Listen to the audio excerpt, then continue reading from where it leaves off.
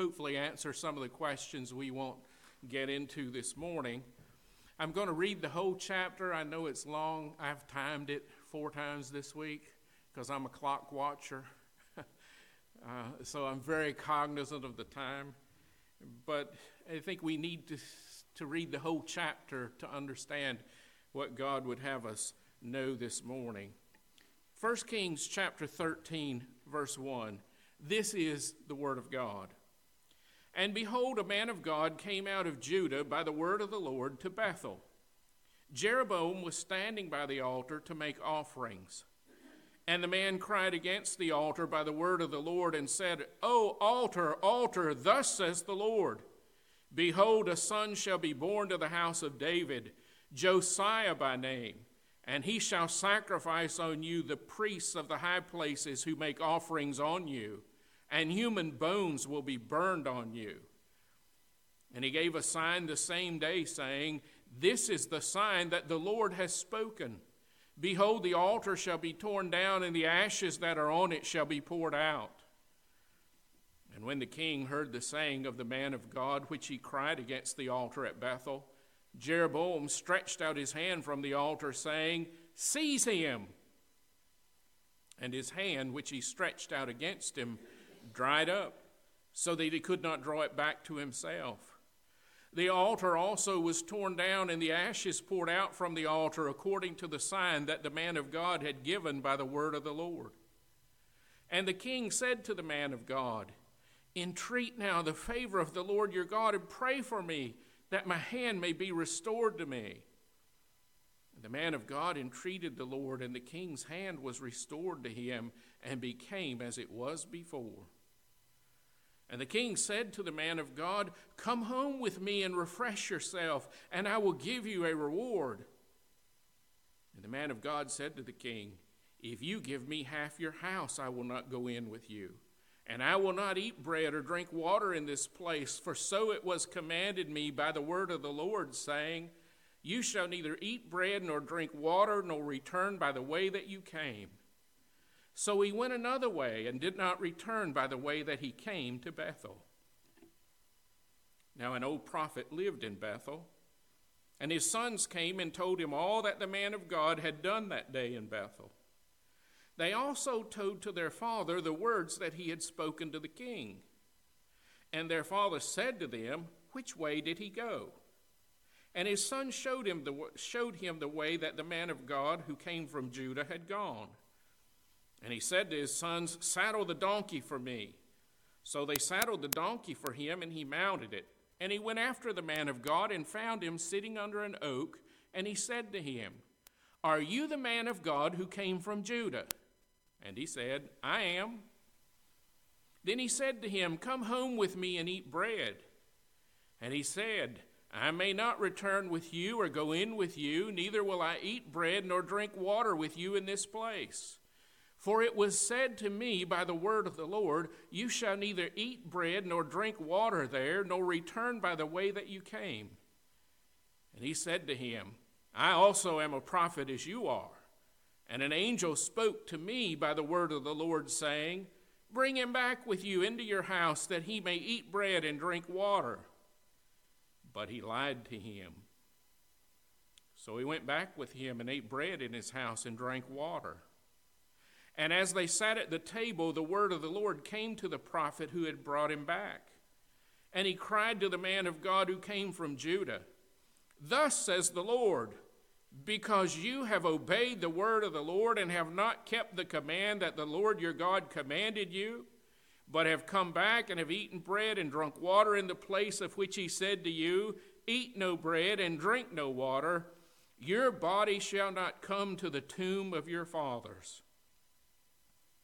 And after he had eaten bread and drunk, he saddled the donkey for the prophet whom he had brought back.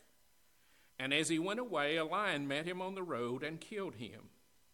And his body was thrown in the road, and the donkey stood beside it. The lion also stood beside the body. And behold, men passed by and saw the body thrown in the road, and the lion standing by the body. They came and told it in the city where the old prophet lived. And when the prophet who had brought him back from the way heard of it, he said, It is the man of God who disobeyed the word of the Lord. Therefore the Lord has given him to the lion, which has torn him and killed him, according to the word that the Lord spoke to him. And he said to his sons, Saddle the donkey for me. And they saddled it. And he went and found his body thrown in the road, and the donkey and the lion standing beside the body. The lion had not eaten the body or torn the donkey. And the prophet took up the body of the man of God and laid it on the donkey and brought it back to the city to mourn and to bury him. And he laid the body in his own grave, and they mourned over him, saying, Alas, my brother! And after he had buried him, he said to his sons, When I die, bury me in the grave in which the man of God is buried. Lay my bones beside his bones. For the saying that he called out by the word of the Lord against the altar in Bethel, and against all the houses of the high places that are in the cities of Samaria, shall surely come to pass. After this thing, Jeroboam did not turn from his evil way, but made priests for the high places again from among all the people. Any who would he ordained to be priests of the high places. And this thing became sin to the house of Jeroboam, so as to cut it off and to destroy it from the face of the earth. The word of God for the people of God. Thanks be to God. What's quite clear in this story is that God expects all his word to be obeyed. He does not give us the option of picking and choosing what we like and obeying that and disregarding the rest. He gives us his word, all of his word, and expects us then to obey it. That's the lesson. You say, good, we can go home now. Not quite so fast. What I want us to do is to begin by looking at the big picture, the larger context in which this story is found. And you'll find that in chapters 12 and through 14. You see, what God is doing in this 13th chapter is challenging Jeroboam to be faithful and obedient. Through the prophet Ahijah, and you go back to 1 Kings chapter 11, verse 38, this is what God told Jeroboam about the kingdom after it had split. That the kingdom was divided under Rehoboam. Jeroboam was God's man for the north. Here's what God says through his prophet.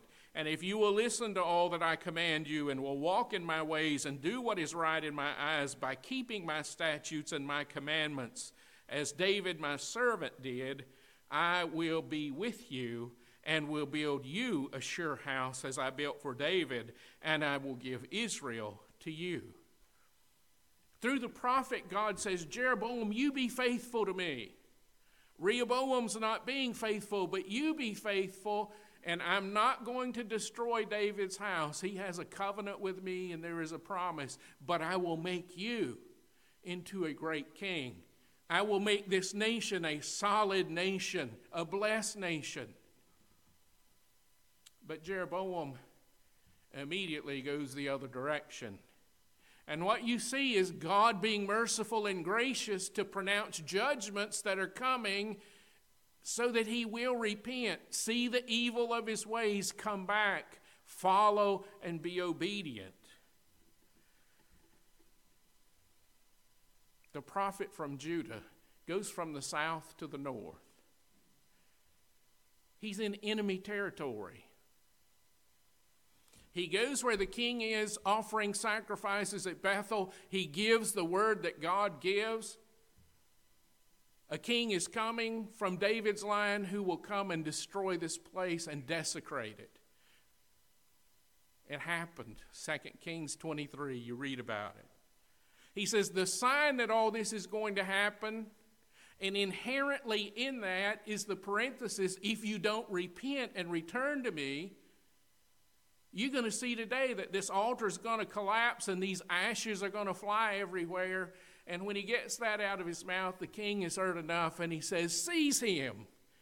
But when he does, his hand shrivels and he can't even draw it back.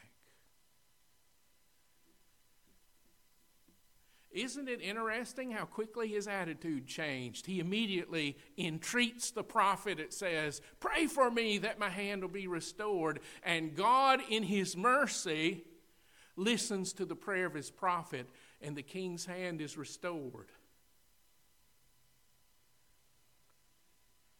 All these are things where God is saying to Jeroboam, if you keep turning away from me, you will be destroyed, and so will the nation. Chapter 14, his son is sick. He sends his wife in disguise to the old prophet who is now blind, the prophet Ahijah, who had told him God's message to begin with of what God would do if he would follow him. He says, go to that prophet and see, is this boy going to live? The prophet knew exactly who she was because the Spirit revealed it to him. And he says, no, your little boy is going to die because God is being merciful to him. He's the only one in Jeroboam's family in which God sees anything good. When you cross the threshold, your boy will die, and it happened just that way. You see what the big picture is that God is crying out to Jeroboam, change your ways, turn from the way you're following. It's not only going to bring down your family, but the nation as well. But Jeroboam clings to his sin, and God's word comes to pass.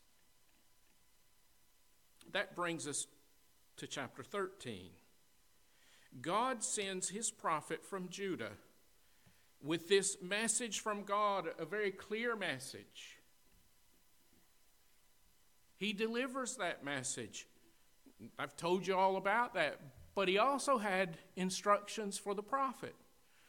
I've thought if I could edit this a little, I would give the prophet from Judah a name and the old prophet a name so we could say Jim and Bill. Because we had to keep going, the prophet from Judah and the old prophet. But that's how God wrote it, and that's how we're going to do it. He told this prophet from Judah, you go there one way to Bethel, and you come home another way.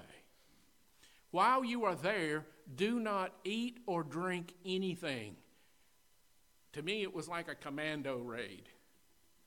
Get in, hit hard, and get out fast. So you see, there was not only a message for Jeroboam, the king of Israel in the north, there was a clear message for this prophet. On his way back, he has been completely obedient. He even turns down the king's offer of a reward. But he stops and sits under a tree. We're going to talk about that tonight a little bit. But there's an old prophet from Bethel who hears about all this, says, saddle my donkey, sons, and he goes and finds him. I don't know about you, but, if I'm writing the story, he's going to say, prophet, get up, you've been faithful, get out of here. No, he says, hey, I'm a prophet like you are, and an angel of the Lord told me. Do your bells and whistles start going off? Anytime anybody says to me, the Lord told me, I take a step back. Especially when they say, the Lord told me to tell you. Well, if the Lord wants me to know it, his Spirit lives within me. I have his word in my hands. I believe he can tell me. Does that mean I'm above rebuke or reproof or instruction? No. But it will always be, the word says, how are you applying that? What has amazed me, and I've been reading this since I was a child, reading through the scripture, I think I've read over 50 times now. It's the same story every time I read it. And I go, how does this guy, who's been so obedient, so faithful, follow this this lie and never even question it. Do you notice how he unhesitatingly gets up and goes with him, and he's sitting at the table eating and drinking, and then God does speak through the old prophet. He can even use a lying prophet to tell the truth if he wants to. He says, because you've disobeyed, you're not going to be buried in the tombs of your fathers. That's an old-timey way of saying you're going to die, you're going to be judged. He goes on his way, headed back home. A lion kills him.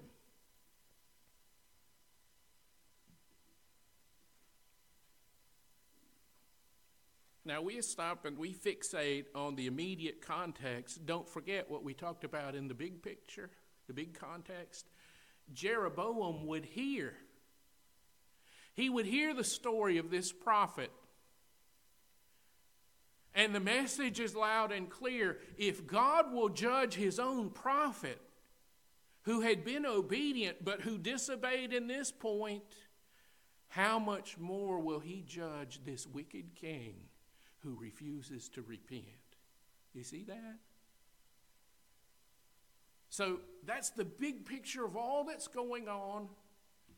That's the picture of what's happening with God's prophet. He too, in his own demise, is giving a message of judgment for disobedience. Now, 2 lessons, and I'm done. I know you thought, we're never getting out of here. No, but we are going to have a whole other lesson tonight, so we'll fill in a whole lot of blanks then.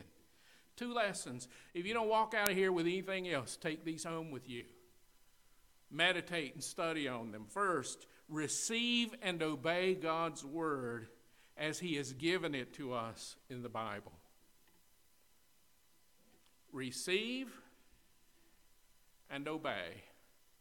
So if you receive and obey, inherent in that is that you believe it. Receive it and obey it as the word of God it is. There won't be any more revelation from God. The Westminster Confession of Faith, chapter 1, paragraph 6, tells us there is no more to come. Jesus is the full and complete revelation of God on this earth.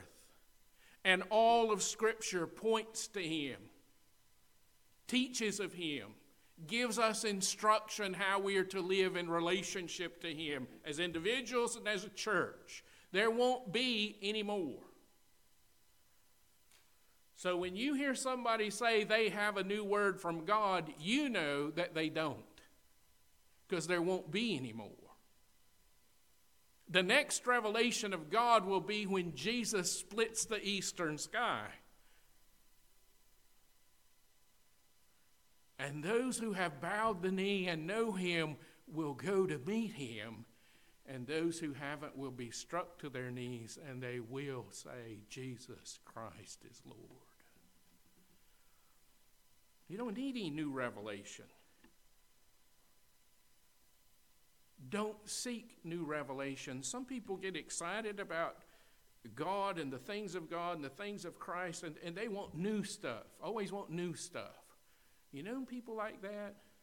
Always got to have something new. My mom's mother was that way. She grew up dirt poor. I mean, dirt poor. And you talk to her about antiques, she said, I've lived with antiques all my life. She wanted new stuff. She had a new car. She worked for it. She had new furniture. The story was there wasn't any antiques in her family to pass on. She knew what it was like to be poor, and she didn't want that. And so to her, new stuff. Now, that didn't extend to her grandchildren. She didn't want us necessarily to have new stuff because she didn't give out much of anything. But if she was going to have it in her house, it was going to be new. It wasn't going to be used or hand-me-down. Some people want something new, and they search for a new insight. How about mastering the insight you already have? How about growing up in the Word you already know? Paul exhorted the Philippians, Philippians chapter 3:16, only let us hold true to what we have attained. You see, what we must do is obey the word we have. Be ye doers of the word, not hearers only. Remember what James instructed? Don't deceive yourselves. Do it. Learn it. Know it. Do it. Be obedient to the word. You don't need a new word. Don't seek a new word. Obey the word you have. Secondly, be discerning. Be discerning. Jesus said, be wise as serpents and harmless as doves. Some people think that Christians are supposed to be stupid. Oh, we're just little lambs here to be run over and manipulated and taken advantage of. We're just trusting little innocent ones. No, that's not what Jesus said. He said, be wise. Know the word.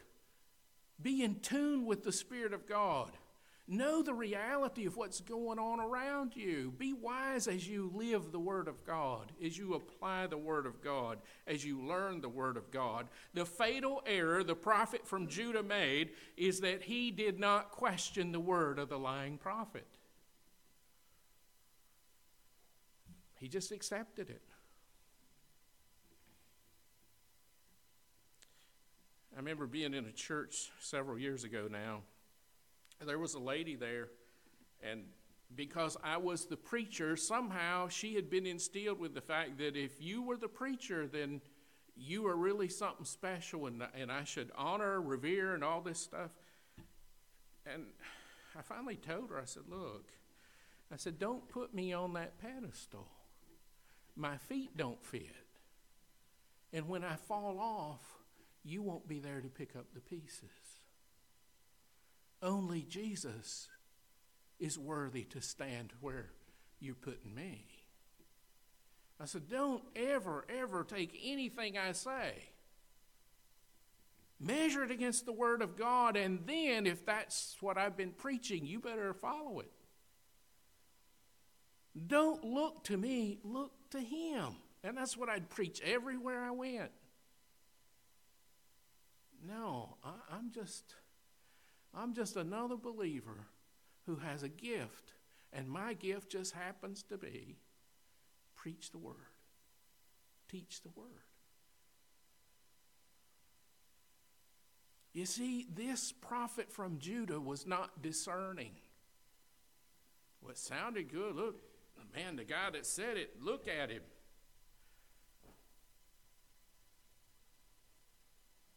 You know, well, you probably will believe it, but I remember my senior evaluation in homiletics preaching. The lady that came to the seminary, did this as a favor to the seminary, graded, did all this stuff for all the seniors who were going to be pastors because she was a professional in public speaking, and she counseled with senators on the federal level, all kinds of political officials, business people came to her bringing their videotapes, and she would critique their presentations. So she critiqued ours. And believe me, that woman was ruthless.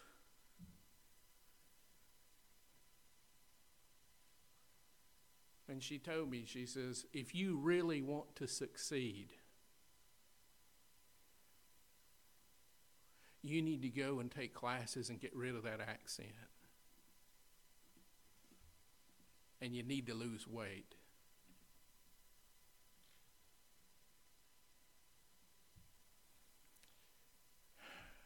Well, I know what it's like to try to lose weight. If you only knew how good I'm doing.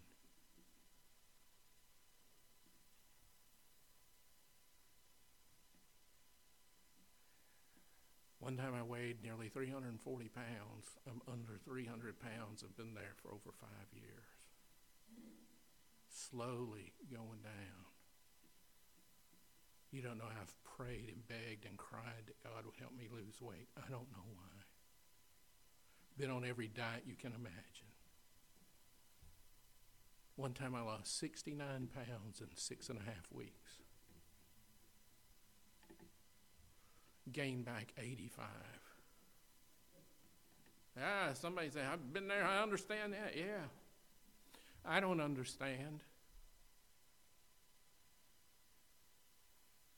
I do know that lives have been changed through the preaching of the word, through this ugly little vessel he's chosen to use, with that redneck West Kentucky accent.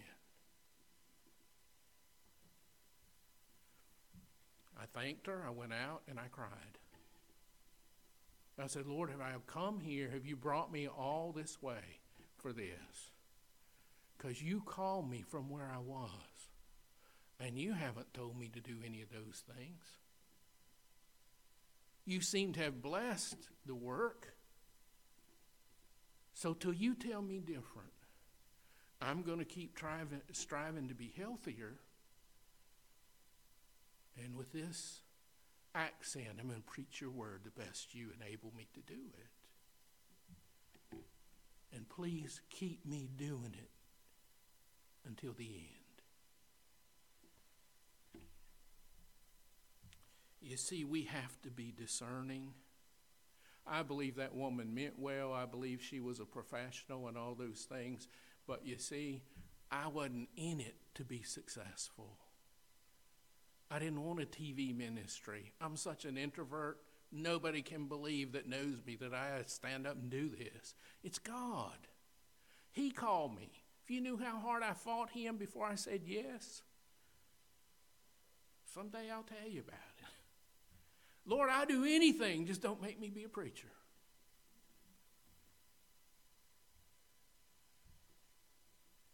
So thankful he's the one in charge. You be discerning. John warned the church, exhorted the church, 1 John 4:1.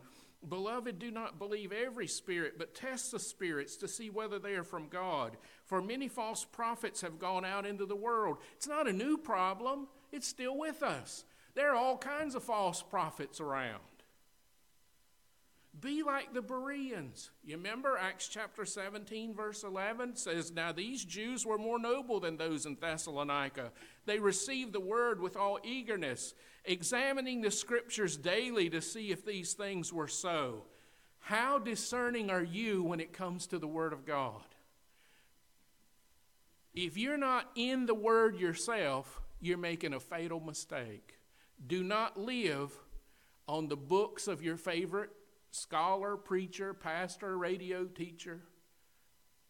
You know the word. Then when you read that book, you'll know if he's telling you the truth or not. If you're spending more time watching Brother so-and-so than you are in the Word of God, you better stop and ask yourself, what am I doing? The reason so many people are deceived is because they don't know the Word of God themselves, so they can't be discerning. Know the Word. Believe me, you know the Word. When you hear something that's wrong, it will just sound out. You go, that's not right. That's not what that passage says. And I've heard people misquote the Bible, and I go, no, that's not what that says. And I'm flipping over there looking, and I never did learn references. That's my Achilles heel. I can quote it, I can tell you, and I'll say it's here somewhere, right in here, but I can't cite the reference. And so I'm flipping. I say, I know it's in here, but that's not what it says. My best friend in my study is my concordance. I say, it says this, and I look it up. Yeah. Hey, you know the Word. Who are you listening to? Are you listening to God first? Then you can benefit as you listen to others that He's raised up. I mean, if I'm preaching to you, don't just sit here and take it because I'm saying it. Is that what the Word says? Be discerning. You see, there is an eternal difference between knowing about God and knowing God. Did you hear me? There's an eternal difference because Jesus in Matthew says to those who came to Him, He says, in that day, there'll be those who say, Lord, Lord, didn't we? And they do miracles, they preach, they do everything else.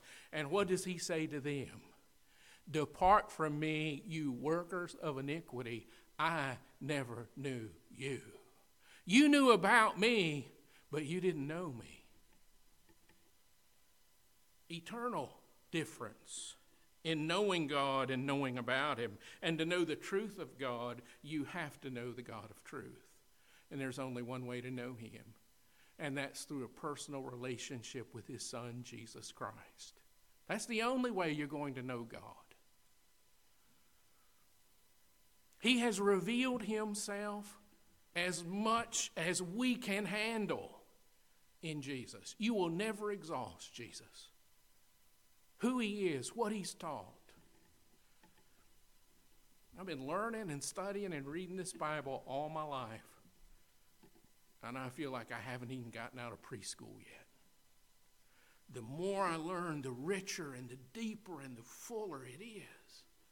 He is, because he's that great and that glorious. And you will never know the truth of God if you do not know the Son of God who reveals him. And when you know Jesus, when you've been born again, his Spirit comes to dwell within you. And Jesus himself said in John 16:13, when the Spirit of truth comes, he will guide you into all truth. The Spirit within you is the Spirit of truth who will guide you into truth. Who will jerk your chain and say, think about it, be discerning. That's not what the Word says. That's not how it's to be applied. Who are you listening to? Are you only obeying the part of Scripture that you like? Believe on the Lord Jesus Christ and thou shalt be saved. Take up your cross and follow me. It all goes together. The story is told of a little monkey who in the dead of winter escaped from his organ grinder. Big city, cold, brutally cold. And that little monkey turned every doorknob he could find. He pushed on every window, see if he could get somewhere where there was some warmth. The organ grinder was heartbroken, desperate to find his little monkey. He was looking in every window, tapping on every door, asking, anybody seen my little monkey? And finally, he comes to a window and he sees his little monkey. And the little monkey is before a fireplace and he's got his little paws held up. And the organ grinder says, oh, wonderful. And he goes in only to find that his little monkey is frozen to death. It was a painted fire on a painted screen. It was a lie.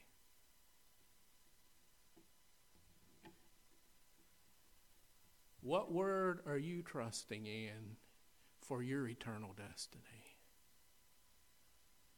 Whose word are you trusting? In whom are you believing for the salvation of your soul?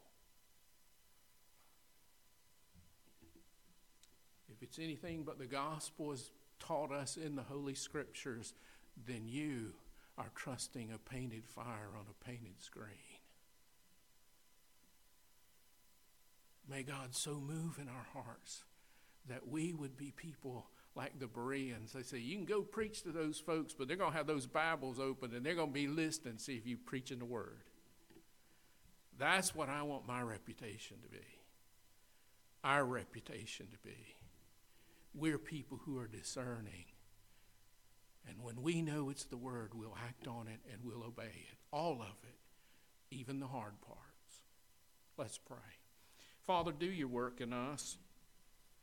Could be that somebody here is wrestling with something you're wanting them to do and they don't want to do.